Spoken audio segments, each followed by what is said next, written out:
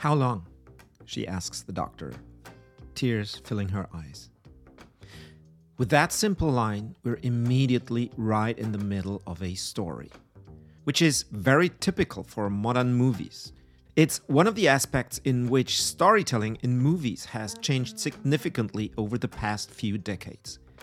The average early 90s movie is hard to bear for many teenagers because they started so slow. Part of the reason was that filmmakers back then felt the need to start as early as possible, so we would have the backstory to understand what was going to happen later. Today's movies, and also TV shows, are very different.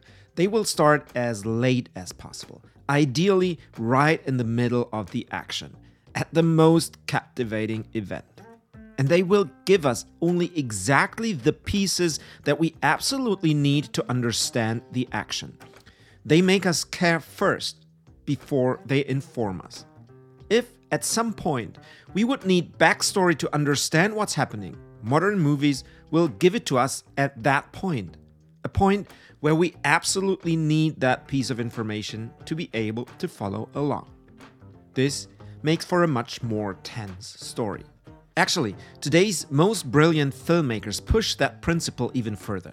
They will make sure that we want a piece of information before they finally give it to us. They make us curious for the backstory. In contrast, yesterday's filmmakers considered backstory as pure information. Often, they would give us the information before we wanted it, just to make sure that we had it when we needed it. Now, how about your own communication? How do you treat background information? Are you starting your presentation with it? If so, can you restructure your storytelling in a way that you're giving the backstory at a point when your audience is dying to learn it? Can you make them want the backstory? Keep lighting the path.